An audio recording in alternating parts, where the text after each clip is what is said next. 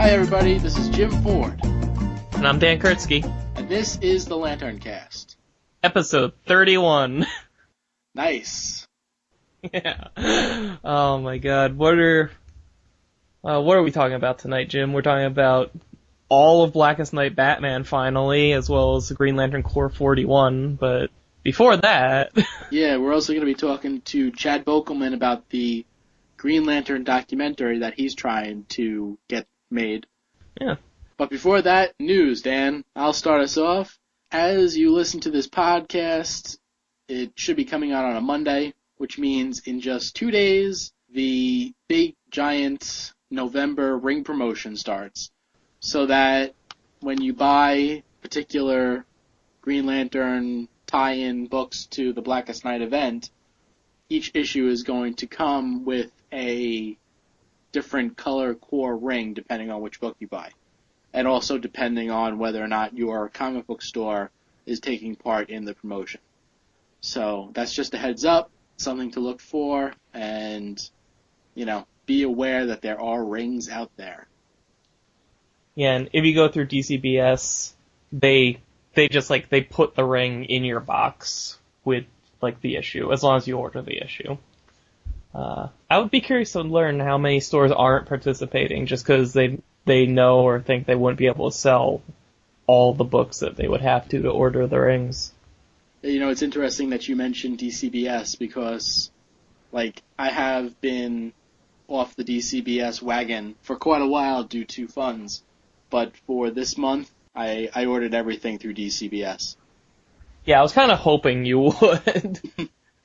This is where, oh god, those are going to be quite the episodes we have, aren't they? Yeah, seriously. But other news now. I still have mixed feelings about this, but there is no Blackest Night issue in January. They're pulling the skip month thing that they did with Final Crisis again. This time, though, they're giving us 8 one-shots, and I use the term one-shot lightly because it's something where if you think about it for a few seconds, it's kind of a cool idea.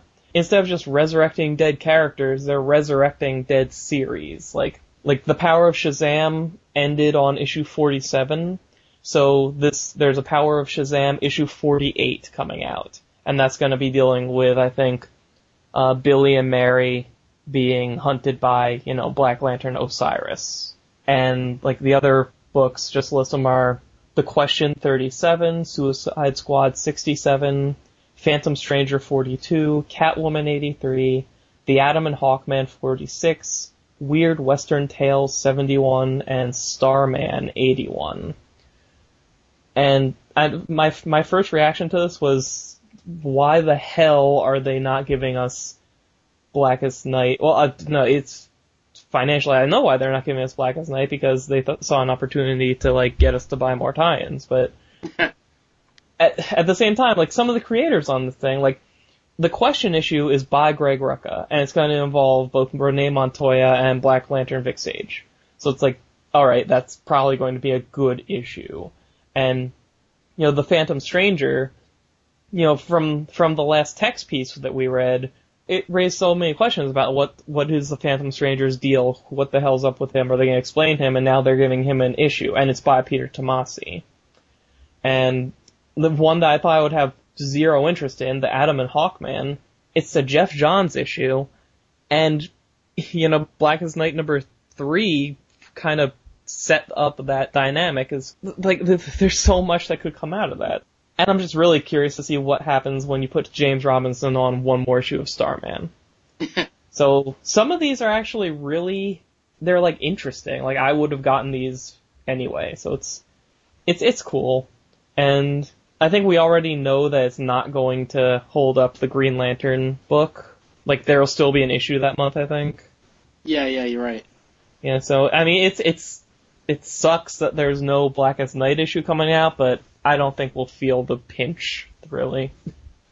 Well, actually, that brings up a good point, because with the whole thing with the skip month, originally what I was thinking was, how cool would it be? And it looks like it's going to happen. Issue 50 of Green Lantern is going to coincide with, like, the end of Blackest Night. Well, if they're going to continue with Green Lantern, but they're going to skip a month with Blackest Night, they're not going to line up anymore. And I think in the solicits, like, it basically shows that, like, issue 50 is either solicited or it's going to be coming out, and it's not going to coincide with the end of Blackest Night. I don't know how I feel about that. I don't know. I think it speaks to the larger question of, like, should a milestone issue be treated like a big deal, or should it just be, you know, the next chapter of the story, or the next issue you're going to do? Because, I mean, growing up, like, any comic I read that had a 12 or a 25 or a 75 or a 50 or whatever on it, that was always, like, it was really hyped up. They went out of their way to try and make it into a huge deal, and sometimes they did it great, sometimes they didn't. And I remember reading, you know, when Green Lantern Corps started up again, we got to their issue 12, and it was just the next issue in the story arc. They didn't do any of that stuff. They just made it the next issue. And I thought that was weird, but then I kind of liked it too, because, I don't know, if you try and make something like a big deal just because of the number, then you got like a 50-50 shot at best, but if you just go in and try to do the good job you're going to do anyway, then, well, better odds. Yeah, I mean, like, I agree with what you're saying to an extent, but, like, the way that issue 25 of Green Lantern worked out, how, like, you have this amazing conclusion to the Sinestro Corps War, and it just happened to be in, you know, issue 25. That was, like, amazing. Like, that was, like, you know, you got this big milestone issue, and you got, like, this gigantic payoff also. So it was kind of like, you know, the best possible option. So, I mean, like, I was kind of hoping that could happen for issue 50 as well. Not 52, 50 as well. 52! Which actually, this may end on issue 52, which I guess would be kind of funny, but... Awesome. Anyway. That's all you had to say about that? Yeah, basically. I'm just going to throw this out there right now. With 8 additional one-shots that people are going to want to pick up, in addition to Green Lantern Corps, and whatever else happens to be coming out that month, DCBService.com.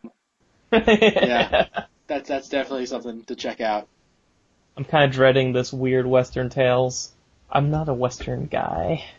I'll check it out for a one-shot. The Cowboys, Well, it's the, like, Jonah Hex, I'm guessing. Oh, most likely. And, I don't know, Batlash and a couple of them. I think so. Is Two Gun Kid Marvel? Yeah, he is. I think, like, for one issue, it could definitely be very good. Okay, so, the last bit of news, the Green Lantern game on Facebook, the Lantern Corps War. You can get to it by links on our Facebook. You can get to it by links on our message board. We'll probably have a link on our website at some point. This game is just, like, it's really, really cool. I'm loving it. A lot of people are joining up, and, you know, the battles are getting better and better. I know Mark and the game creator, Jesus, I think it's Jesus, unless he pronounces it Jesus, they have been, you know, they've been working on this game. I know Mark has added a ton of missions, a ton of allies, just to make it, like, that much more of a rich experience. Once you get to a certain point, you can add missions yourself. So I actually added one mission for the LanternCast, which is a funny little one, and another one based on a story out of Green Lantern Corps Quarterly that we reviewed last week. And just a heads up to anybody that is playing the game, if you take on the mission that I had created, it's Defend the Gates of Hell. Oh, thank God. I was afraid you were basing it off of, like, the area thing. Oh, God, no. No, I based it off of Barin's Tale. Yeah, if you win that mission, then it's not something that's always going to happen, but you have the rare opportunity to win a weapon, which is going to be Barin's axe. And like, this is just a little heads up because you're going to need that axe later on for a future mission, and you can only get it by winning it there. Ooh, So cool. So definitely be on the lookout and try and get that axe. Nice. That's all I got for news. What do you say we take a break and come back with Chad Bokelman? Let's. You listen to the LanternCast for Green Lantern news, updates, and discussions. What if you want to know more? What if you want to know how the Green Lanterns got their start in the first place? A documentary would be a great place to start. Superman had one, Wonder Woman had one, even Green Arrow had one when he made his first appearance on the TV show Smallville, but not Green Lantern. People for the production of a Green Lantern documentary is just that. We are a group of fans hoping to persuade DC to put out a documentary on the biggest group of heroes in the DC universe. A group in existence long before even Baby Kal-El was launched from Krypton. The Green Lantern Corps. From its start with Alan Scott to the current running Blackest Night. We asked DC to put out a documentary ASAP. Search People for the Production of a Green Lantern Documentary on Facebook or type in the URL tinyurl.com/greenl. Join our effort on Facebook and become a part of the cause. Or don't you have enough willpower? Okay, now joining us for this next segment, we have Chad Bokelman, the man single-handedly responsible for spearheading the project to get a documentary going for Green Lantern. How's it going, Chad? Good, how are you guys? Doing good. Yep, pretty good. So, Chad, why don't you tell us, why you decided to do this? Pretty much, I heard that the First Flight DVD was coming out, and just from all the other superhero movies and animated movies and stuff I have, special disc and whatnot, I figured there was going to be a documentary in the special features, and being a big Green Lantern fan, I figured, this is awesome. I'm kind of sick of having to tell people the whole backstory, because it's quite a long backstory, and, I'd like to be able to show my girlfriend and my friends, a documentary or something that can probably more interestingly explain it than I could. But when it came out, there wasn't a documentary, and I was kind of disappointed, especially considering DVD seasons like Smallville had character documentaries for their characters and stuff, but nothing for Green Lantern. So I started a group on Facebook. I was just kind of upset about it, and I called DC and talked to Dan Dio, or however you say his last name, and he was he was nice about it, but he just kind of told me to contact Warner, and I haven't heard anything back from Warner, so I went ahead and took it upon myself to try and find the individual people responsible for writing and penciling and all that in the Green Lantern history, basically. And you've got quite a good list of some pretty impressive names already. Yeah, I've got Denny O'Neil, Neil Adams, Ron Mars, and Judd Winnick, and still waiting on a couple of other people, but they've all pretty much said, I've actually got to talk to Denny O'Neil on the phone for about 20-30 minutes a few weeks ago, and he was excited about the idea. He actually gave me some more numbers to call. We talked about the Star Trek movie and the new live-action movie and what I thought about Ryan Reynolds and whatnot, and he just told me that if the project ever gets off the ground, whether it's myself or DC and Warner that does it, that he's more than willing to help out, and so did everyone else.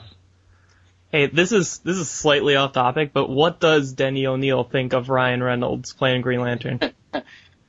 He's pretty excited about it. He's as excited as Denny O'Neil can sound. He said he was physically the right part, and he thinks that he would make a good Hal Jordan. I've heard some talk online myself that they didn't think he would be a good Hal Jordan, but I think he's got it, and so does Denny O'Neil apparently. So I guess so far you've got one legend down saying it's going to be a good movie. Definitely, cool. Yeah, that works. Now, you said you talked to Dan DiDio, and he couldn't help you out too much, probably because it is more along the entertainment aspects as opposed to the comic. Right. And you haven't gotten much back in the way of Warner Brothers at all, right? Actually, nothing at all. I just kind of got one of those automatic responses saying your email's been sent to whatever group, and heard nothing back.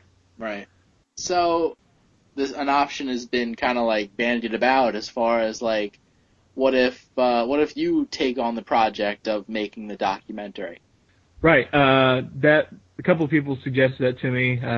Dan said that as well, and we were talking on Facebook. And actually, at the time, I didn't think it was too great of an idea, just because I don't have that background in particular. But the more I think about it, the more it becomes a cool idea. You know, you have a lot of people involved in that. I talked to Jason, y'all's program director, and he told me that look around around the local film schools and stuff, and see if they would be interested. And that's an idea I hadn't really seriously considered before, because just like everybody else, I have a job and I got bills to pay. So, but it's actually growing on me. I think it'd be really cool I want to be a full-fledged journalist. My involvement with the project, besides getting it started and off the ground, would be hopefully to interview the people themselves and contribute in that way, and hand the creative part of it over to the people who are more creative than me. And I think that might be a pretty good idea, or at least, in one way I get to somehow contribute to the idea. Yeah, and one question that comes up is, if and when this live-action movie does go through, and when that does come to DVD, will they be doing one of these themselves for that?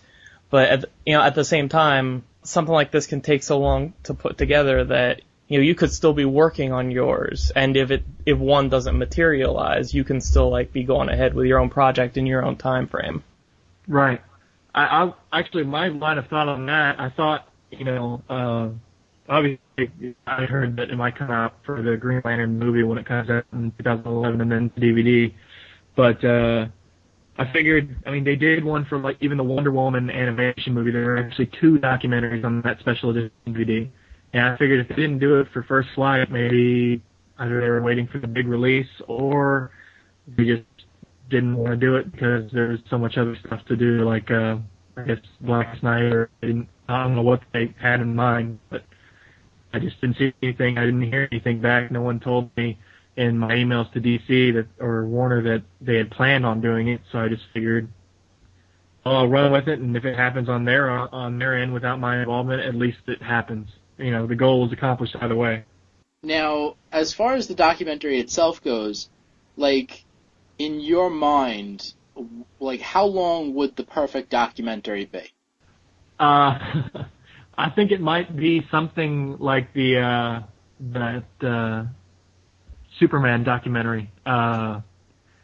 Pretty long. I know the Superman documentary is actually long because of the history of Superman to begin with, and all the different medias he's been involved in, but considering you have the core to work with, and therefore the Guardians and pretty much the beginning of the universe, it's got to be pretty long to hold all the history, but not too long so you can keep people's interest and stuff. Well, if that's what your ideal, goal would be, I would view Warner Brothers, if they're going to make one, then I would picture it being something along the lines of maybe 10 minutes, maybe a half hour or something like that, and just kind of summing up the major points of Green Lantern. What you propose, could really be a feature-length documentary that, people will go and seek out and see all these interviews and conversations with the creators, and just all of the rich history of Green Lantern. I really think that you should do it by yourself now. I would love to if I had the time and the resources, but right now it's just kind of the idea and just trying to get it off the ground. I started the group on Facebook, and I don't keep in touch too often with the people in the group, but I haven't heard anything back from the people who've joined the group, so I don't know if any of them have sent letters or just kind of said, hey, this is a cool idea, let me join the group. But, if there's anybody out there willing to help and call them and do their own calls and whatever, that'd be cool too. I'm always looking for help, especially, you guys doing the interview in the first place is yet another step, so. Yeah, and And you threw this out to the forum looking for people to help contribute, but frankly, Jim and I both know there's a lot more people that listen to us than participate on our forum. So, if you're listening to this right now and you have any, background or skill with this kind of medium, or if you have like a friend of a friend's uncle who is somebody connected to a creator, find Chad on Facebook or give him an email or find him on the forum or something, and see if you guys can work out something. I don't mind getting my email address out on the air if that's all right. It's cagenarleigh@yahoo.com, cagenarleigh@yahoo.com. More than willing to hear from anybody willing to help. And if anybody has any, I guess, filming experience or knows how to take video or has a camera or something that wants to help out in that area too, I'm sure would be awesome as well, right? Anything, really. I'm jack of all trades, master of none, and one of my trades actually isn't really filming or anything like that. It's definitely a great idea. It's a great project.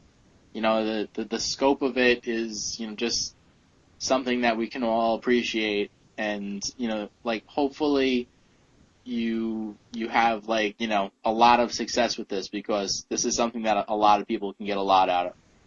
I hope so. Now, Chad, we have you on.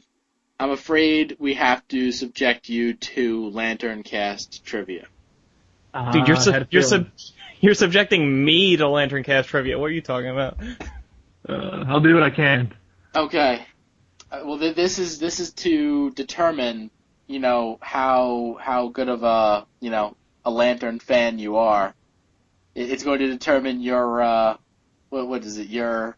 What do we? You keep saying lanternologist. So. Oh, yeah. Say Lantern IQ. Lantern IQ. How about that? Well, what do we call the trivia contest? Didn't we have 1 million names for it? No, you just kept rambling and saying the same 3 words over and over again. Let's go with his idea and call it the Lantern IQ. For this episode, anyway, it's definitely going to be called the Lantern IQ. I feel like every episode where we do this, there should be a disclaimer at the front. Hey, if I get something wrong, at least I'm taking notes so I can know something else to reference in the documentary. Oh, there you go. Okay. Question 1. In Hal Jordan's first appearance, what was the name of the red plane that he saves? The Flaming Spear. That's it. You got it. Awesome. Question number 2. Name 3 women that Kyle Rayner has dated. Donna Troy. Oh, come on. What's her name? Jade. And, what was the other one? I can't remember that third one. Oh, is it, Lantern Natu? Exactly. That's it. Nice. We also would have accepted Alex. Or okay, Refrigerator Girl. Okay, well that was morbid. Yeah. Okay, so far you're batting 1,000. Question number 3. In the Tales of the Green Lantern Corps miniseries, what has to happen for there to be a breach in the universe to Limbo? The mortal has to die? Exactly. That's it. Okay. Sweet. Just pop off one of those Guardians and that opens up the rip. Okay.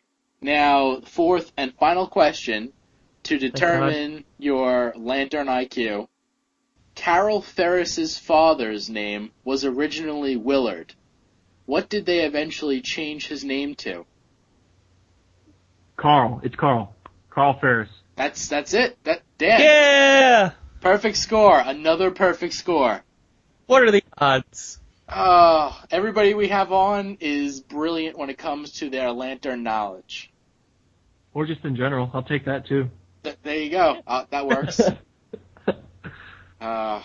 So, anything else going on, Chad, with Green Lantern and you?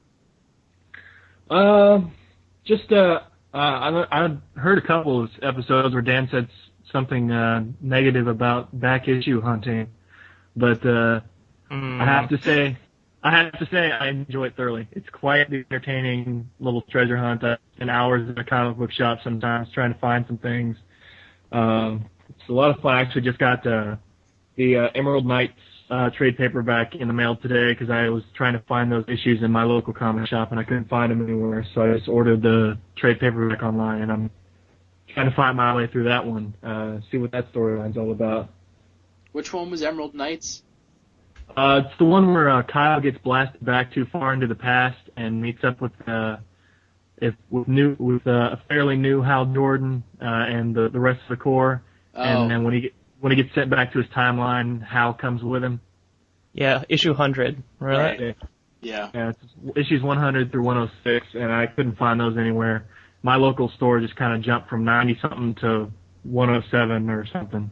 Huh. Actually, a lot of comic shops are like that. I know, like, there was one issue that I was missing for years because, like, that was, like, right around the time where I was, like, living at college and, like, I missed one issue in that whole storyline, and for years I was never able to find it. For some reason, those issues are just, elusive. Now, I'm just trying to find pretty much any back issue stories that interest me. Lately, I've been trying to collect all the Parallax stories. Oh, yeah. Just any time when he was trying to fight off the JLA or something, and I'm trying to find everything from pretty much when he became Parallax to when he died in the final night. So just to try to see what Hal's feeling so guilty for now, besides destroying the Corps in the first place. I should probably clarify, back issue diving isn't my thing, just because, I like the art and everything, but to me, I like these for being stories, and I just don't like the whole, assembling a story bit by bit in a random order over X amount of time, because, I might not care about it by the time I get enough to read it. So it's I'll wait for a trade or something, Unless I see, the whole arc is, in one spot, then I'll go for it. Okay, I rescind my previous statement then. Oh, no, you can call me whatever. I do. Yeah, and then I edit it. That's true, folks.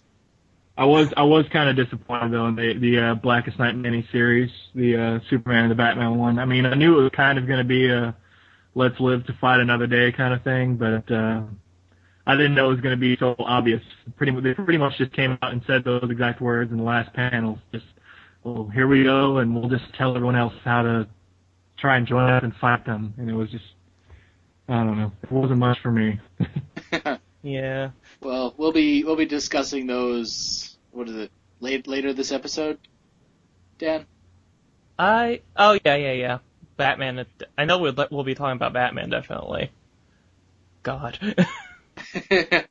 Now there's also Superman. Yeah. That one at least started out good. That had a really kick-ass first issue. I agree with that. Well, we'll debate that in the next segment. I have to agree with Dan. I'm going to have to throw my vote in with him. Yes, we win. You may have won this round. I like both of them, but I like the first issue Superman better, I have to tell you. That's why I started collecting both miniseries. But, like I said, I wasn't too thrilled with the ending of either of them, so. Yeah. Honestly, I'm looking forward to the Flash one. Because, one, it's being written by Johns, and two, it's Scott Collins doing art, and he freaking loves these characters. So I feel like if there's going to be a standout in quality for these tie-ins, that's going to be it. Yeah. It's kind of killing me to wait around, though, because it's kind of jumping around for me. I see Flash in certain issues, and I don't know where it is in the continuity of the Rebirth story, and they're taking forever to come out with the Rebirth issues, so. Yeah. I think they just announced, too, that, when is it? The 5th issue of Flash Rebirth is at the end of this month, the end of November, and the final issue of it is in December. But they're not pushing back the Blackest Night tie-in, so it's it's weird. Yeah. I think they have come out and said, though, that Blackest Night happens after Rebirth, so we can go with that. The whole storyline? I think so. Okay. Well, hopefully then, hopefully when the first issue of Flash Blackest Night comes out, it's not going to spoil the last issue of Flash Rebirth. Oh yeah, that would suck. We'll see. Okay. So, now we gotta get on to our next segment. So, Chad, it was fantastic having you on. Thank you. It's great to be on.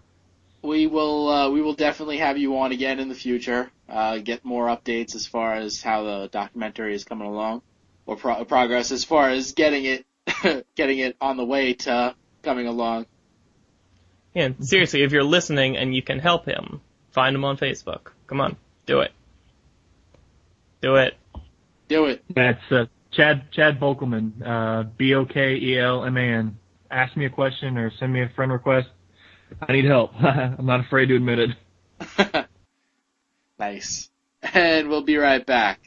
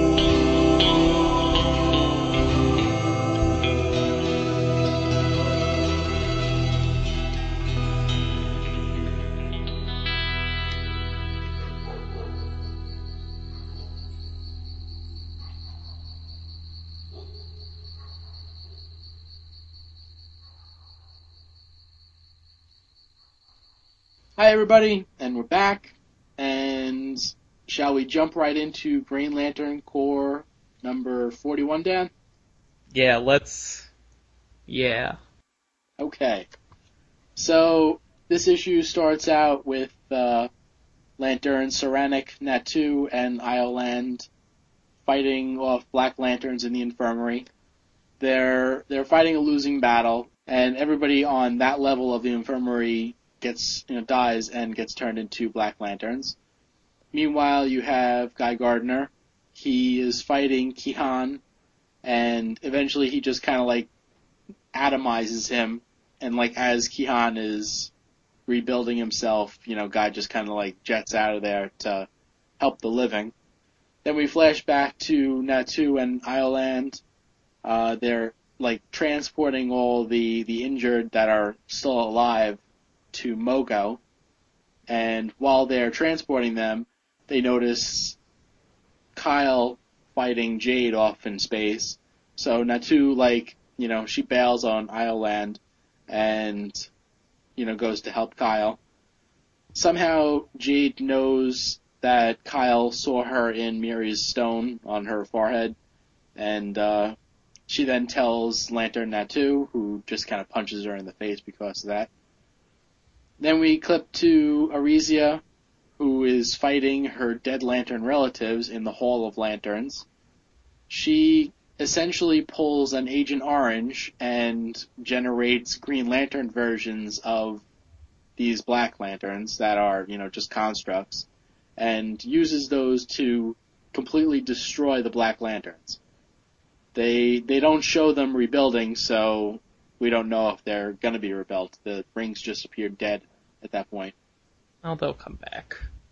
Then we go over to Kilowog, who's, fighting off Black Lanterns, when all of a sudden there's a Black Lantern of former Green Lantern Ermi, who was the drill sergeant that they showed us in the Tales of the Corps number 3. And, Ermi is just, killing tons and tons of rookies to kind of, taunt Kilowog. And they're, fighting back and forth. Ermi is just, just teasing him and, totally, down on him. And it's like, oh, you're nothing. You let these people die. You let me die. You let Sinestro live. Just to, really rile up Kilowog. And that's when Ermi grabs his chest. And then they clip away from that quick. And then we have Izamat and Vath, and they're trying to, basically survive, when all of a sudden the kids from Crib's planet show up. They're all Black Lanterns, and they're all really hungry. And that's when the cavalry arrives in the form of the Indigo Lantern with the weird jaw thing. The Skrull, yeah. Alright, before we say anything else, I did not see this until just now looking through it. Okay. I can't, oh my god. This is so terrible. The page where Natu burst in and saved Kyle? Oh, tell me you didn't realize. No, I glazed over it. How Kyle's getting, pulled into a black energy refrigerator, and what's pulling him into it is, a mangled arm and legs. Yeah. Oh my god. It's like Alex is in the refrigerator, pulling him in with, oh my god. Yeah. I did not see that. No. Yeah, no, I definitely noticed that. The thing now, that I have absolutely no idea, who is that dude? I don't know! He was there last time too! Is that his father? No, it's definitely not his father. His father is still alive and looks completely different than that. So Kyle just has some dude that, for some reason, has some sort of significance to him. Seriously, if you loved Kyle Rayner's ongoing series, and you know who the hell this guy is, he's not Radu, he's not Kyle's dad, he has a mustache, he has hair, he appears to be wearing a blazer. Just tell us who is he? We don't know. I don't know. It bothers me that I don't know. And this is the second time he's shown up, so he wasn't even just a stock face or anything. They keep using him. Oh my god. Okay, now before we go any further, again, the Indigo guy with the scroll face. Yeah. From now on, like, until we learn otherwise, I'm just gonna start referring to him as Indigo 2. That's what I was thinking of him as, yeah. So. They'll probably go with that. I mean. Now, like, right on the first page, this lantern that's, like, well, the first and second page, the lantern that's being rebuilt, is that, Gallius Zed? Yeah. Yeah, it's gotta be. Okay. And that's an awesome... Because, like, he got blown apart last issue, I think, and he's reforming, but around Natu, so it's like, she's gonna be dead just because he comes back. It's great. Yeah, that was a cool visual. I wasn't really sure who it was at first, because it's like just a giant skull floating there. I'm like... Who else would it be? I mean, we have a Green Lantern who died, who was a giant head. Well, I could have sworn that there was, like, a Sinestro Corps member who was just a giant floating skull. I don't think so. I think so. I mean, we have Zilius Zox in the Red Lanterns, but he's Gallius Zed's... Yeah, but, like, that's a body around the head, you know? Like, I think there is just a floating skull, yellow, Sinestro Corps member out there. Okay. This... Oh my god. Alright, let me count here. Hang on a second. 1, 2, 3, 4, 5. Okay. I have a feeling you know where I'm going. But I feel like this is a very middle issue, and by that I mean it wasn't terrible, but it wasn't great. It was gray. It was gray. Yeah. And the reason is this is basically everything we hated about Tales of the Corps number 3 coming back and saying, "Hey guys, miss us?" Yeah. So we get like a 10-page section of the middle of this issue where it's exactly what we said it would be in the issue, where they're just introducing all these people in Arisia and Kilowog's past for the sole purpose of turning around and introducing them as Black Lanterns later. Yeah. And here, I mean, the whole this was like the focus of the issue too, because I mean, I was glad to see Arisia just kind of like get over it as quick as she did, but I don't believe that plotline's over, because just because the Black Rings are pausing there, I don't think her fake parents, quote unquote, are gonna not come back anymore. I think they're just gonna keep rebuilding. But I was so we'll get into this later in the Batman thing too, but there are certain characters that I would expect to be able to not brush off, but just not succumb to what the Black Lanterns are trying to do in terms of manipulation. Yeah. Like, I would expect Kilowog to be able to see through this, you know? Like, okay, yeah, I'll suspend disbelief to assume that he has this, like, deep-seated respect and relationship with his former trainer that we found out about 5 minutes ago. And seeing him, confronting him would elicit, like, a big reaction, and maybe this is the one guy who could make the mighty Kilowog feel like a rookie again, or maybe he wants to really prove himself to his former trainer. Like, Kilowog plays right into his hands so incredibly effectively. It's just so I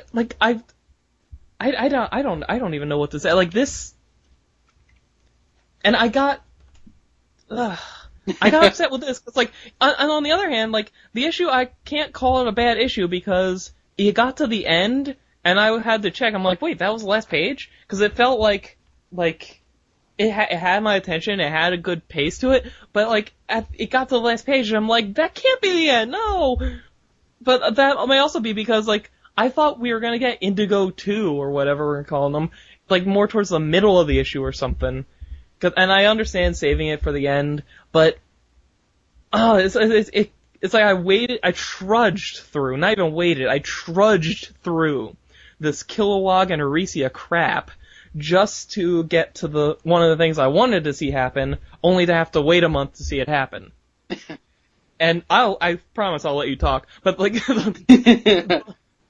the thing that really, really, really made this, how do we say his name? Emery thing just such a colossal waste was the fact that Kilowog is the last survivor of his entire race. Okay? There is no limit to the amount of people that already existed you could have had come along and get this kind of reaction from him and have it make sense. Like, do you remember the Green Lantern Corps issue? It was the first one after the Sinestro Corps War ended. It was like their epilogue issue where it just showed you what all of the Green Lanterns were doing to kind of, in their downtime or whatever. Okay. And Kilowog went to Mogo and had, like, a meal with his family. And yeah, you gotta put air quotes around everything there because his family's dead and it was either a ring construct or it was Mogo doing it. It was basically just, like, it was the equivalent of, like, sitting down and looking at a picture of your dead loved ones and just remembering what it was like to be with them. Like, why not bring back Kilowog's family? Why not any member of his race? Why not the member of his race that was his predecessor as a Green Lantern? Because there was it Bronwala or something? Like, yeah. I think we even saw him rise in, like, one of these issues. Or back in Blackest Night 1 or whatever. And instead, it's just, like, I can't, You go. Okay, well, you are right. Like, that story, I wasn't a big fan of that story either, with Kilowog and his core leader. The story just seems so, like, you know, we've seen this. We've seen this so many times before. You know, drill sergeant, oh, you know what, I didn't believe in you before, but that's just because I wanted you to do well, and now you've totally made me proud as I die. The end. You know, it's trite. And, I don't know, Tomasi, like, he's done some really awesome stories, so I was kind of shocked when, you know, that story came out. And now that being said, like you said, here's a character that they created basically 5 minutes ago. You know, like, I guess maybe we're spoiled with Green Lantern. Like, if Jeff Johns was doing this, maybe, you know, there'd have been references to Ermi, you know, in Rebirth. And, you know, like, a couple of times along the way, it's like, yeah, I wish Ermi was still alive to see this, or blah, blah, blah, blah, blah. Or just a saying that Kilowog said, you know, here and there. Well, I mean, he did apparently get the whole Poozer thing from Ermi, but... Yeah, but I mean, that's something that they retconned in. Yeah. Like, you know, a month ago, 2 months ago, however long it was that Green Lantern Corps came out. And it sucks because, like, Tomasi is a good writer. Yeah. He's produced, like this past year has had some of, like, I won't say my favorite of all time, but some really, really, really, like, if I was gonna recommend Green Lantern stories to people, these would be in here, story arcs in Green Lantern Corps. Yeah, like, definitely. Like, I mean, hell, I'm not exaggerating when I say, like, there was a stint where, like, you put John's book and Tomasi's book up against each other, and I thought Tomasi's book was head and shoulders above John's for a little while there, too. So, like, this guy can turn out such good stuff. He doesn't need to resort to this stuff. Yeah. Yeah, and another thing, and yeah, you're absolutely right, like, they could have gone with Kilowog's family. They could have gone with his predecessor. Like, they could have gone with his entire planet. Like, I really, like, for the amount of willpower that Kilowog has, maybe it would have been, you know, more fitting if he did have to go up against his whole planet. Just to, you know, show, like, well, you know, okay, this is what he can overcome. But, like, the one thing that I really didn't like about this was, like, how, you know, Ermi is just, like, totally nutso happy. Like, like, this one panel where Kilowog is, like, smashing his face in. Oh, yeah. He has, like a Joker-sized smile on his face. You know, it's like, that's just, I don't know. It bothered me, too, that, like, and maybe this is just a stupid thing, but, like, why does Ermey's Black Lantern outfit look absolutely nothing like what he wore in life? Whereas everyone else has, like, their exact outfit Black Lanternified. Yeah, I don't know. I think that, when he first shows up, though, that Black Lantern at the bottom, that's, what's his name? Zarin Pell. He was that yellow dude that fought Doomsday and died. The guy that looks like he should be from Tomar Ray's race? Yeah, where he has, like, tentacle arms. Oh. Oh, wow. That's cool. I didn't know that. Yeah. There was, like, a Doomsday annual one-shot or something. Yeah, no, I remember that. I just, like, it's been so long that I definitely don't remember what the Green Lantern looked like. Well, that's a cool catch.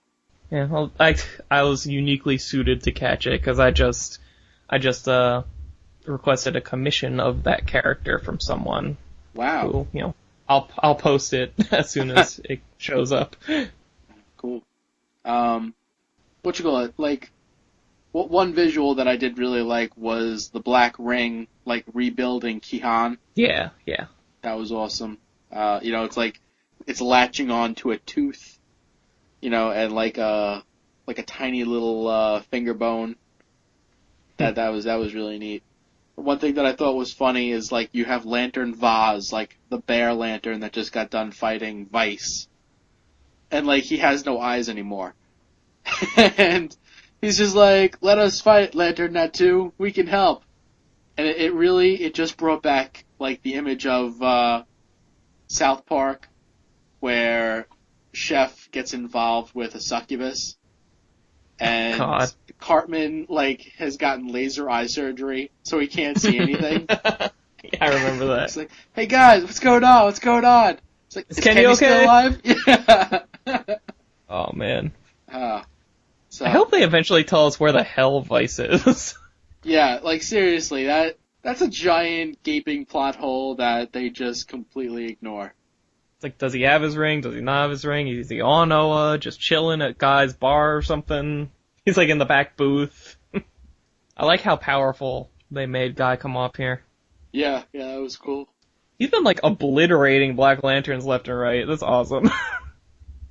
The idea of Jade seeing, or knowing, at least, that it was her image in Miri's crystal.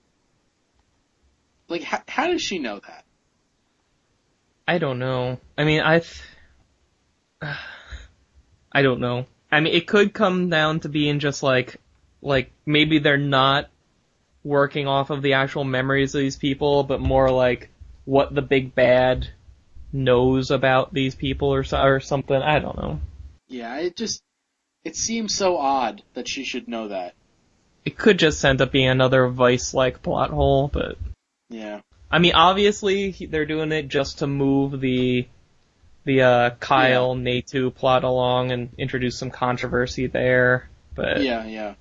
I think they're building up Mogo to be a really big target again. Because now, I think last issues when Salak decided, alright, no more recruitment till this is over, all, unspoken for rings are going to Mogo to just kind of sit. Alright, there's where all of your other rings are. Now, there's where all of your wounded are. And Mogo doesn't really have that big of a history of fighting back. So, there's gonna be a big bullseye painted on that planet. The last couple pages, it's like, you have Vath and Izamat, where it really doesn't look good for them right now. Yeah. But, yeah. Damn it, it's great to see them. Yeah, back to back, as they're, pretty much about to die, all of a sudden they show us, oh, well, this is where all those kids are from Crib's World. They all apparently died of starvation. The parents came for them and, made them Black Lanterns or something. Or maybe just the rings went to them. That's a possibility, too. Because it occurred to me, like, alright, why would they go to Oa? And then it hit me like, oh, well, their parents were Green Lanterns, so maybe... But then I started thinking, well, wouldn't their parents already be dead because Crib? I don't know. Yeah, right. I do like that one in the middle Like, I remember that specific kid from, like, a panel a few issues ago. Well, that was that one and the one more in the forefront. I think they were in the Origins and Omens. Yeah, but this one specifically, I remember, like, remember that page a few issues ago where it just cut to Chris' planet and the kids were wandering around and they were like, we're so hungry, why aren't you answering, blah, blah, blah. Yeah. Like, I remember a shot of that kid standing there, kind of like that, looking all sad and sickly and alone. I'm like, aw, continuity. One thing that I did like about this is that, like, there was like a definite question as to what happened to the kids. Like, as far as, okay, now, did they all die of starvation, or did their parents come and kill them all and turn them into Black Lanterns? Did the parents come and just, grab them all?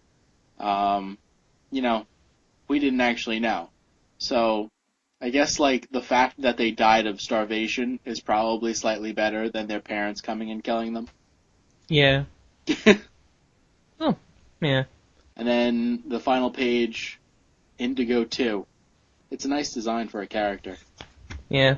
I wish that this scene had come earlier in the issue. Yeah. But, the cliffhanger and all, oh well. Something that caught my attention, and this isn't really Green Lantern related, but it was in here. You got, like, halfway through an ad for the Great 10, I guess, ongoing series that's gonna start up. Okay. Why the hell are they doing this now? Because, I mean, like, alright, 52 was awesome. I loved it. And everybody I've given it to read has loved it too. And yeah, like, it makes sense that, they would want to capitalize on the popularity of 52. That's why you give Booster Gold an ongoing series. That's why you gave Black Adam a mini-series. That's why you would, explore the Great 10 and the Metal Men who just got their book, well, not their book, but, Doom Patrol backup, whatever. But they've waited, like, over 3 years to do this. It makes no, I mean, okay. You can argue that they didn't know how popular Booster Gold was going to be by the end, so they needed some time to get a series off the ground. That's why it started up a year later. Alright, I get that.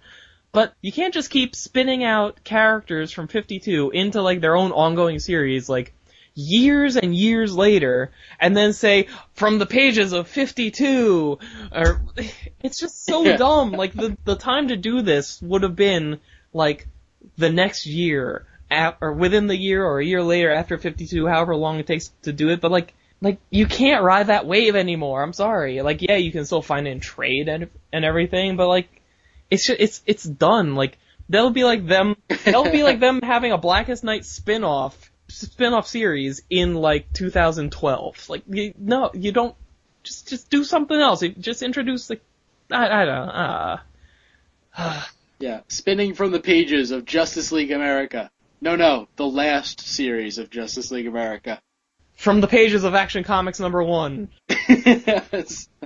Yeah, I don't understand the point of that series. I don't see it doing that well, actually. I mean, I'm not doubting the quality of the series, because, I mean, I've heard nothing but good things about Tony Bedard as a writer, and I think Scott McDaniel does good work. I can't picture his stuff off the top of my head, but I feel like I like his work, if that makes any sense, but I don't know. I just think they've approached this entirely wrong. Like, the timing is bad, the marketing is bad, I don't know. Yeah, now jumping back to GLC number 41, which I kind of forgot to mention. Yeah, something that I kind of, noticed after reading it a couple of times. Now, on Oa, like, we have something kind of happening, and it's kind of happening, like, so that you don't really realize it, so that it could surprise you, but I was noticing it, like, okay, right now, on the planet Oa, you have all the Green Lanterns, and you also have Vice somewhere locked up. We think. Yeah. Now, Indigo 2 just arrived, and, he's helping out with all the, Black Lantern children. Now, who was searching for those children but Miri and Crib? Miri for the Violet Lanterns, the Star Sapphires, and Crib for the yellow in the Sinestro Corps. So, like, as soon as they get to Oa, we're going to have a member of red, we're going to have a member of yellow, green, indigo, and violet. The only ones we're missing are blue and orange. So, if there was some way to get blue lanterns and orange lanterns to Oa, then we would actually have, like, a second, like, color council kind of thing going on in conjunction with the one that Hal Jordan is, doing in the main Green Lantern book. Yeah, getting closer to that white light on two fronts. Right. And also, that's important because, if you remember, okay, so you have the planet Raya, which, that's where all the black, energy is coming from. That's where the main black battery is. But Scar was located on Oa when she released that giant Black Lantern symbol that cracked the shell, and like there was a bunch, like that's where the Black Book is. So like those may be like the two main fronts for where the core, the light cores have to take care of business. It's like maybe if they can purify Oa, they can deal the Black Core like a really like intense blow. Yeah, maybe. Interesting. Oh, and that's another thing. We didn't get to see freaking Miri and Crib at all. Like, the plotline I was most looking forward to seeing more of in this thing. But, at least we got some good Arisia and Kilowog family time out of it. I mean, that's good, right? Oh, boy. Okay, let's skim through Blackest Night Batman now. You're gonna have to give a quick rundown of what this is, because I hate it. Oh, wow. Okay, I thought this was gonna go quick. Blackest Night Batman, it's the Batman family minus real Batman. Just, take over Ouch. Batman, the, temporary Batman. Yeah, it's like, to me, he's just temporary Batman. Like, you got Dead Man. If you want me to do it, I'll do it. It's just like, I don't know. This is just, it's so hard to sum up, because there is a lot going on. Basically, you have the whole Bat family. They're having to confront their, loved ones that have died. And they're villains. They have to confront, villains that have died too. Commissioner Gordon and Barbara Gordon are having to deal with Black Lanterns as well. Dead Man is kind of helping them out, and, eventually Dead Man recruits the demon, Etrigan, to help out as well. They all fight past their, dead relatives, and, they don't actually defeat anybody, but they kind of, trick the Black Lanterns into not realizing they're there anymore, and it kind of just ends as, well, let's just take what we've learned, pass it on, so we can fight them tomorrow. The end. Yeah, it ends with the bad guys just kind of going away. Yeah. So, you've told me in the past that you were enjoying this. Why? Okay, so the first issue, I was kind of ambivalent on, like, I don't really care so much about the Bat family, per se. I like the Batman characters. Like, I don't care about Tim Drake's parents at all. Like him dealing with his parents' issues, I don't care about that. Like, was it Tim Drake? His parents were the circus performers. No, that was the Graysons. Tim Drake's was Oh, that was the Graysons. Yeah, Tim Drake was I forget what happened to his mom, but I think they were just like regular, ordinary people. Okay. Like his dad was his dad he comes from money, and his dad had like a mansion in like the vicinity of the Wayne mansion, and I don't know. Okay. Well, what do you call it? Okay, so then Dick. The Flying Graysons. Yeah. Dick Grayson, his parents were the circus performers. they were killed, and, that led him on his path to becoming Nightwing and now Batman. Okay, so they died. He continued on. So, I don't care enough about him as a character to, for this to affect me. And, okay, so it was okay first issue. I like the dead man parts the most. Yeah. That was the part that, I liked. Now, the second issue, this is where the series really, turned for me in terms of, the struggle that Jim Gordon and Barbara Gordon were going through. That was, to me, that was suspenseful, that was interesting. Okay, granted, they're not going to kill off those characters, but by the same token, it actually seemed like there was some danger there. You don't know what's going to happen, and realistically, they shouldn't be able to survive, but somehow they are by, just knowing the area and they're surviving. And I like that a lot. It got me interested, and, kind of hyped up for the third issue. And the third issue, I think, kind of, dropped the ball. Because it's just okay, we know that they're not our actual loved ones, so, we'll be fine. And then they basically all make the same mistake. It's wait, maybe I can change things. Maybe things are different. It's no, they're not different. You're retarded. Alright, issue 2, there are 2 things in this that I like. First, I like that whole, I think it's a 2-page scene where, I don't say Gordon and Barbara because it's the same last name, but the Commissioner Gordon and Barbara, they're holed up in a room, and you just get that shot of the window, and the Black Lantern just, slowly hovers up and starts, whispering creepily to them. That was a creepy scene. That was nice. I like that. And I like how Gordon's or how Jim is, that's you, is just unloading bullets on this thing, trying to, defend his daughter. And they're, swapping out guns because he keeps using them up. And, it's futile, but they're doing what they can. I thought that was good. And towards the beginning, I love that full page shot of Batman, Robin, and Deadman in where'd they break into? Some kind of armory? National Guard thing? Yeah, and that shot, that's a really nice, just image. The art's really good, and you get to see Damian Robin, who's, this kid grew up, he's 10, but he grew up being raised by assassins, and he just walked into, his version of a candy store. It's just a great shot.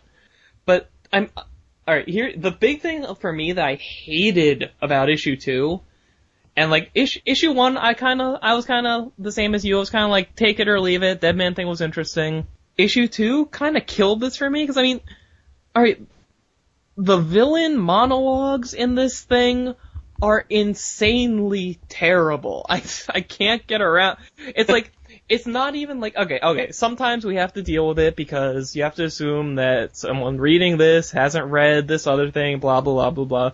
It wasn't even that. It was every time a character was talking, they were talking in depth about what they were currently doing at that moment and why they were doing it and what it means and how it should be making you feel. It's is there a color reading for boring? Because that's how I would feel if they were attacking me and talking like this. And it seemed to, even, it's maybe specifically King Snake, because now I'm flipping through, he does most of the talking, but still, it's yeah. Well, no, right before that panel, because I know what you're gonna read. It's you have the Trigger Twins. Yeehaw! It's time to let the Trigger Twins get your blood up. And then, right after that, not to worry, your pain and discomfort won't last long. The King Snake is here to devour you whole. Oh, God. Am I right? Yeah. And that, everything, it was so unnecessary. I flipped to the cover to make sure that Tomasi wrote this, because, this is, I feel overall I should have liked this miniseries more because Tomasi did it, Yeah. You know what I think? Here's what I think was the problem. The villains that get brought back in this book, basically, are pointless. Yeah, they're really... I mean, granted, basically Green Lantern itself is kind of proves that you can give a random nobody a power ring and they'll become like a formidable cosmic force, but like you don't get that kind of ring usage to really back that up here. I mean, it's like when they had that splash page in issue 1 of the villains coming back. Okay, I recognize the ventriloquist only because he has the Scarface construct. And I like how later on he just mauls people with like a horde of them. That was great. And I recognize King Snake just because I read the Robin ongoing series for a bunch of years a long time ago. I recognized the KG Beast just because he looks really unique. And I recognized Blockbuster. But like there are so many people here. Like, okay, the Trigger twins, I can remember that because they're dressed like cowboys. There's 2 of them talking at the same time always, and they have guns. All right, I don't know who like any of these other people are, and like I don't know that I would have enjoyed this more if I looked it up. Yeah, no, because like I recognize Blockbuster, I know what he looks like, but I don't care who he is, and I recognize the ventriloquist, and that one was cool. But, like, they didn't actually do anything really, well, okay, when he created, like, the multiple constructs of it, that was cool, but there really wasn't a lot of other interesting stuff with him as a character. And basically everybody else, like, I don't know who King Snake is, I don't know who any of these other people are, and I don't really care. And I mean, like, okay, so if Tomasi had a bunch of issues to make me care about them, then I'm sure this would have been much better. But since he didn't, and what he was given to work with these characters, like, okay, this is who you get to bring back, and he's probably looking at it like, oh, this is who I get to bring back. This is it, and like you probably need that kind of dialogue, just because like me, like nobody has any idea who these characters are, or like why we should care or be scared of them or anything like that. It's just like random Black Lanterns. Yeah, but I still don't know who they are. Like, I read this and like, it really didn't matter who they were. But, well, okay, not that it doesn't matter, but like, if you did know who they were, like, and you had read stories about them, and, you actually knew the significance of them from their stories, then you would care. But, like, if you just went on Wikipedia and it was like, okay, this is Blockbuster, this is his story, you're not going to care from that because you're just getting knowledge. You're not getting the experience of reading his stories. Like, if I was a big fan of the ventriloquist and I saw in issue 1, oh, they're bringing back the ventriloquist, that's awesome. I get to the end of this miniseries, I don't know that I would be really pleased because, like, oh, they kind of wasted an opportunity to use, okay. Yeah, well, that's definitely true because I was a pretty, big fan of the ventriloquist. Like, that's one of the characters I actually liked, and I was disappointed when they did kill him off. And, here, like, in this, like, he really, he's not used that much. But, if we can move on to issue 3 now. Yes. Yeah, like, this was boring. Like, okay, we knew it was kind of going to happen. Like, okay, you're going to face off against your dead parents, basically. They erected some sort of circus tent. I imagine it's a construct, and a room which mimics where, I guess, Tim's parents, or Tim's father died. And then, like, I don't even know why Deadman thinks to go get Etrigan, but he gets him, and he's like, he comes in saving the day with, fire. Well, Dick told him to go get him. Like, on the page before, he's like, Deadman, I know you can hear me, we need you to pay someone a visit. And then it goes right to him jumping into Jason Blood, because, like, that one I kind of liked, because I didn't see that coming, and I'm glad that they called in reinforcements outside of the Bat family. Like realistically, I couldn't see them not doing that. And, historically, like, Jason Blood is who Batman would always turn to when things got really, really, like, weird. Plus, I think I said this on the forum, they've already seen that fire can at least damage these guys, and Etrigan can breathe magic fire, so that made sense to me. Well, like, isn't, like, the Batman family also kind of tied closely to Zatanna? Yeah. Have we seen her? Was she, like, at the Spectre thing in issue 1? I don't know if she was at that, but she's over in Justice League. I don't know. Maybe he's close. Maybe Jason Blood lives closer to Gotham. I don't know. Yeah. Well, in any case, so you have, like, you know...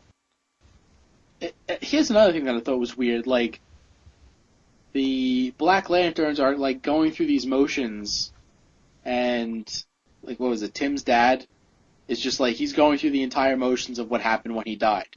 He's not, like, trying to, you know, talk to Tim. He's not trying to, you know, go after him or anything like that. Just reenacting a scene. It's just, like, it's so weird. All right, this is something I liked, but I hated for the same exact reason. Like this, alright, I appreciate what they did here, cause like, I wanted to go back and pull out the issue and check this against it, but I didn't, cause I forgot. And I think they lifted his dialogue from his death in Identity Crisis. It's like, I'd be interested to, after this, go back and compare it side by side, but like, they went to the trouble of, like, not just recreating the scene, but, like, having it actually play out, like, word for word, at least from his end. And I thought that was cool. And, like, I like seeing the Black Lanterns do something smart, as opposed to just, like, pulling a king snake and explaining, like, this is how you feel, this is what I do to you, this is what me doing this to you makes you feel, Yeah, but by the same token, this is like, you know, oh, okay, we'll set up this whole, you know, prop stage. I'm gonna reenact this entire, you know, segment, and, you know, like, the guy that's supposed to be Batman is, like, you know, is falling for it. Oh yeah. It's just, oh yeah, I don't know. It goes on way too long. Well, I mean, to their credit, like, this is what I was talking about with Kilowog too, where, I mean, Dick isn't falling for it. Like, he's got, like, his face right in his dad's face, and he's thinking to himself, like, wow, that sure is my dad. Too bad I'm gonna have to destroy the hell out of him. It's like, he knows what he's gonna do. He still has a clear head, and it's like, it's not until they kinda just randomly pull out the guy who killed his parents, which, you know, that one was more believable to me, that he would have that reaction to that guy. But like, the Tim thing, I like how they went about it. I like how, like, honestly, going this route with it probably would elicit a stronger reaction from Tim than if it was just like, hey, here's your dad. Cause this would be like, okay, here's the exact thing playing out all over again. Here's your nightmare. Only this time you're seeing it instead of having it over the phone. And I care about Tim Drake. He is quote unquote my Robin, you know. It was Green Lantern and the Robin series. Those are the first 2 books I followed on a monthly basis. And it really bugs the hell out of me, and it's not just here, that this is essentially what his character is now. Like, Tim Drake is the character that can't get over loss.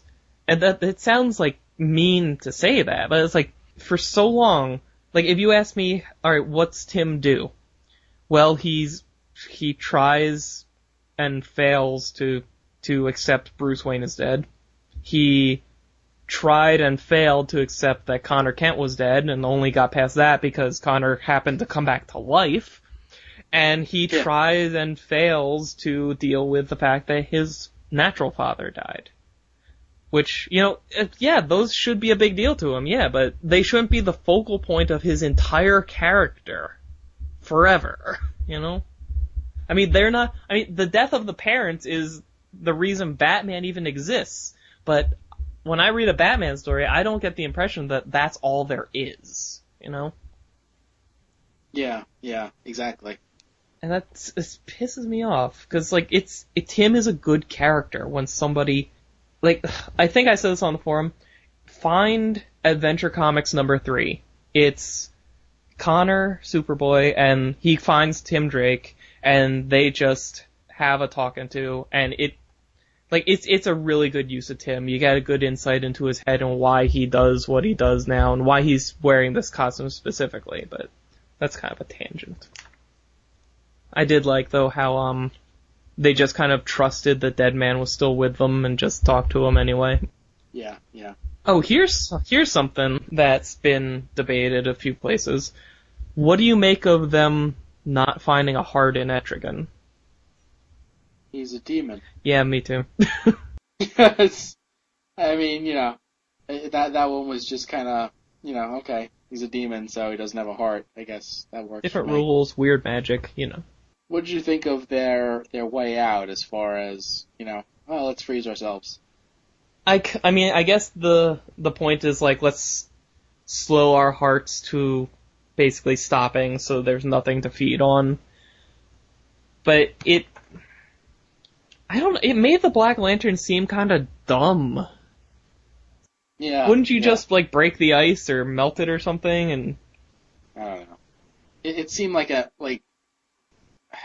it's almost like, well, we can't see them anymore, so, well, let's leave.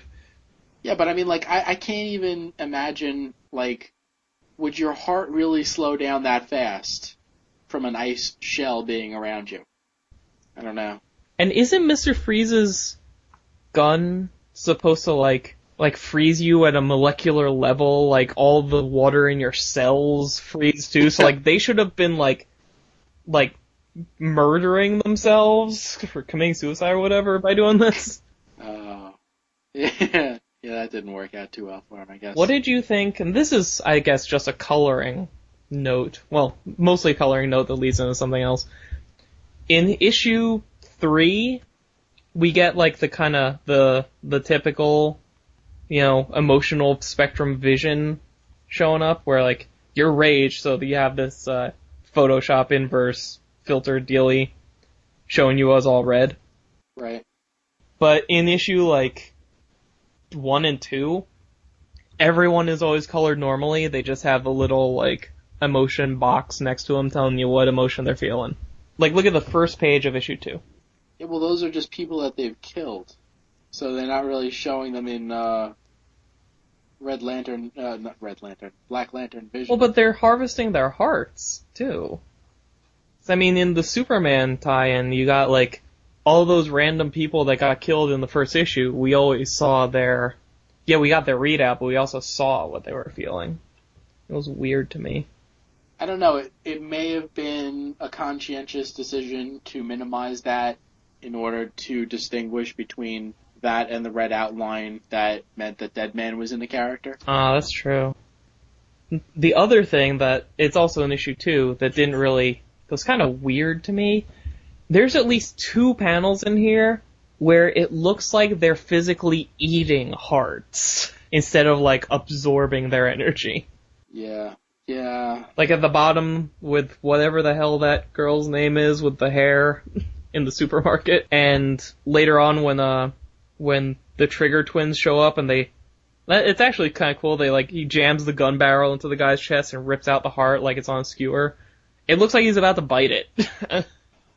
Well, I will say this. Like, even if I might not have enjoyed the series, like, overall because of the 3rd issue, or the 1st issue, like, the tone of, the series was, like, I like that aspect. You know what I'm saying? Yeah. Like, it was definitely, like, a horror theme. Tomasi, if nothing else, he is very good at building the theme. Yeah, and it was definitely one of those where, as I'm reading it, I'm trying to figure out, alright, how the hell are the heroes going to get out of it? Because obviously they're going to make it out, but it's one of those where you don't know how. And that in that respect, it was good, and it was good to see Batman trying to figure out what to do. Because, like, he recognized, alright, we're not gonna win this with freaking batarangs, so let's go break into this armory over here. And, alright, we're gonna need backup, let's bring in Etrigan. It's it was cool in that respect. I liked it. I liked that. But at the same, I don't know. I'll tell you one thing that I didn't really like. On the cover of issue number 2, like, all the Black Lanterns look like gremlins, basically. Yeah. Oh, that's another thing. Something I was really, really hoping that they would do, especially since Batman is Dick Grayson, is, and I can't believe they didn't do it because this is something Jeff Johns did. Remember in Infinite Crisis? They blew up Nightwing City. Oh. So when I saw this cover to number 2, I was like, oh my god, Bloodhaven. And then they didn't do it. I was like, damn it. That would have been so cool. Especially since I think Peter Tomasi wrote the Nightwing series for a long time too. One little additional piece of information. Etrigan kind of jumps past a headstone, a tombstone, and the name Jacques Martin is on the grave. Mm-hmm. Apparently, this person has collaborated on the Adventures of Tintin. More specifically, Tintin in Tibet and the Red Sea Sharks. And he's also, I guess he's best known for his series Alex. He's a French artist and writer. Does he have a connection to Tomasi at all, or? I have no idea. I don't actually see what the connection can be. I'm just throwing it out there that this is somebody that's involved with comics. So unless maybe it's a different one, a different guy. It's like he was the guy who created Etrigan. That would have been awesome. Like, stuff like that is really cool when they throw that out there. Damian was weird to me in this thing. Like, he was all... Have you been reading Batman and Robin? Like, in there, he's kind of... Because, like, if I was just getting it for me, I wouldn't, but Rob likes it, so I get it through DCPS, right. So it's cheaper for him, but... In there, Damian's like, I know he's a trained assassin who can handle himself no matter the situation, so I don't have to worry about him. So I can, like, just kind of enjoy, like, his psychoticness and his pathology, that's not a word. Pathology. Yeah, and that's an anagram for, never mind. And, it's just a fun character to watch and think about. But in here, it's like he was a different person. And like, I mean, okay, you're gonna show him the bones of his father and all that. Okay, that would mess you up a little bit. But he seemed like too willing to follow orders. You know, he didn't seem like enough of a jerk. You know, he did what he was told way too much and. I don't know. I'll accept it. Yeah. Oh, can I complain about one more thing before we finish? Wow. What is it? They sent the freeze gun by, like, duct taping it to a hang glider. Yeah, I don't know. Apparently that's something that Dick Grayson created. Yeah, I mean, I've seen shots of him, like flying around on it, but, I mean, still.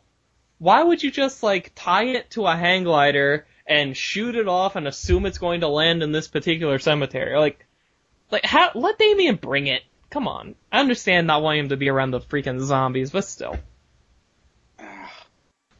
I'm done. Yeah. I'm done with this book. Yeah.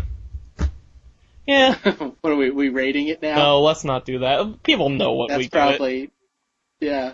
That sucked. Okay. Well, let's take a break and come back and close the show. Okay. Hey guys, this is Leroy.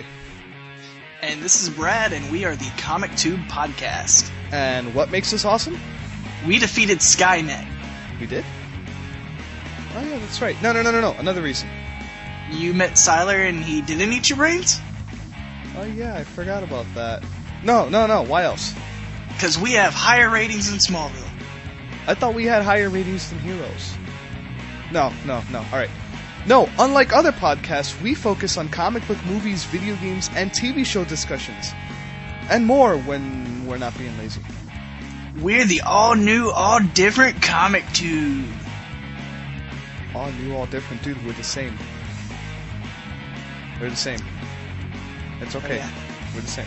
Alright. So please go over to www.neverendingchampions.com/comictube and check us out. Okay, everybody, and we're back. And what do you say we close out the show, Dan? Let's do some house cleaning before we do. That sounds like a plan.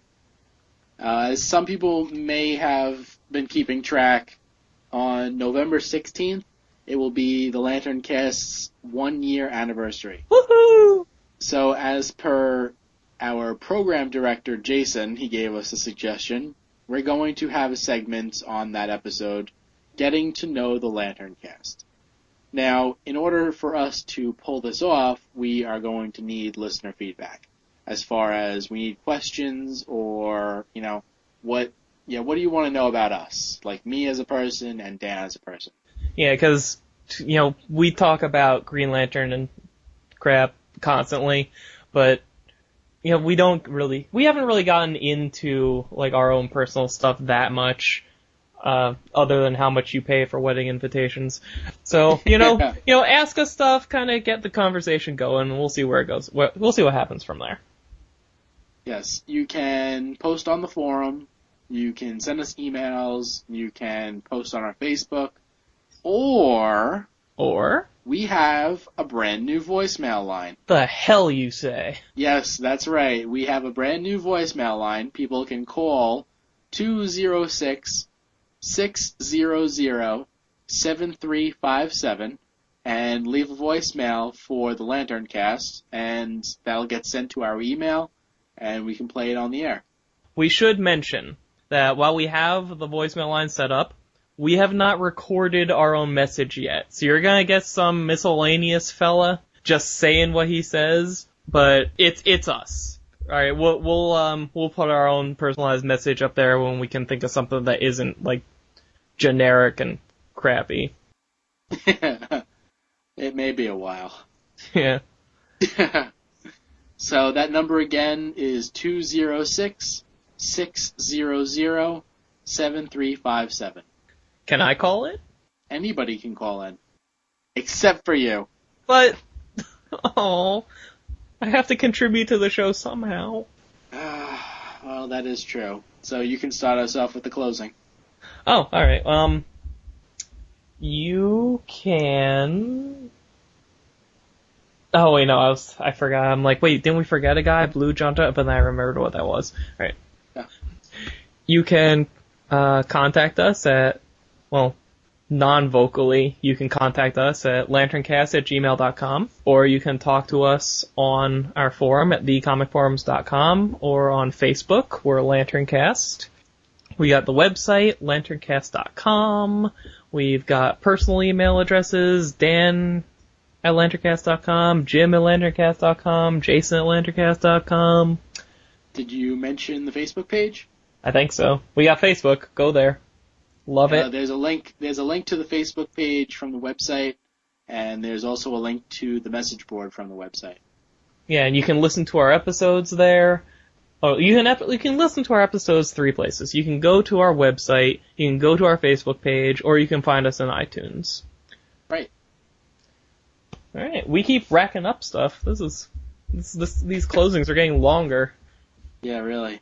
We should adopt a highway, so, like, we'll put a mailbox on our strip of the highway where, like, you can, like, write us and just leave letters at the LanternCast highway marker. I don't know about that one, but one more time, that voicemail number, in case you didn't copy it down before and you want to copy it down now, is 206-600-7357. Leave us voicemails. How much does it cost to adopt a highway? More than the LanternCast can afford.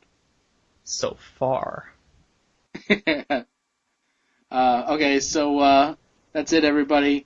If you want, you can listen after the credits. We have a bonus segment sent in from Blue Jaunter, one of our listeners.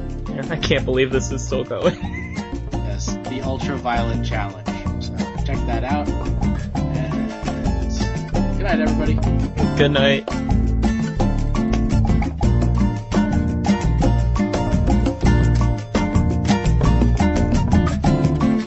Why'd I ever have to say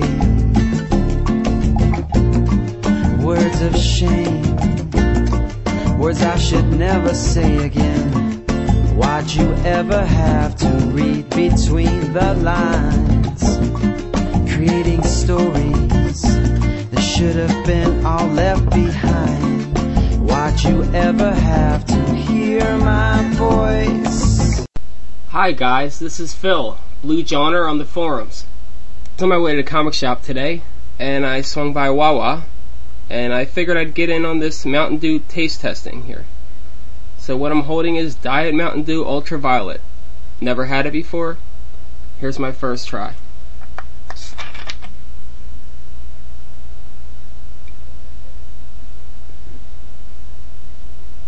Yeah, I'm tasting grape Jolly Rancher, definitely. It's kinda too sweet. Just so sugary. I would definitely not drink this, and I'm a fan of these newfangled energy drinks like Mountain Dew. I'm going to track down some Code Red. I think Rage is more my side of the spectrum. Not for you guys though. Love your podcast. Thanks Jim and Dan for all your effort, and I hope to see you guys on the forums. Peace.